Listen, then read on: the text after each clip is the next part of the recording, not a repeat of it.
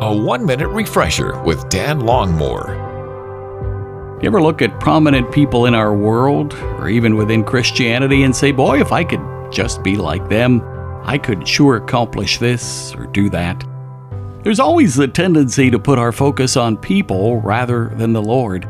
The Apostle Paul had to remind the Corinthian church about that it wasn't about following Apollos or Paul or someone else, for they were just servants. Paul also goes on to talk about, in Corinthians and other places, about using our gifts, our talents, whatever they might be, perhaps the gift of encouragement, or perhaps the gift of serving. So it's not about how much attention we get or how many people we can serve, but are we in our own little place using the gifts that God has given to us today to impact even one person for the kingdom of God? So let's forget about the size of our impact and focus on being faithful as a steward of the gifts God's given to you and me.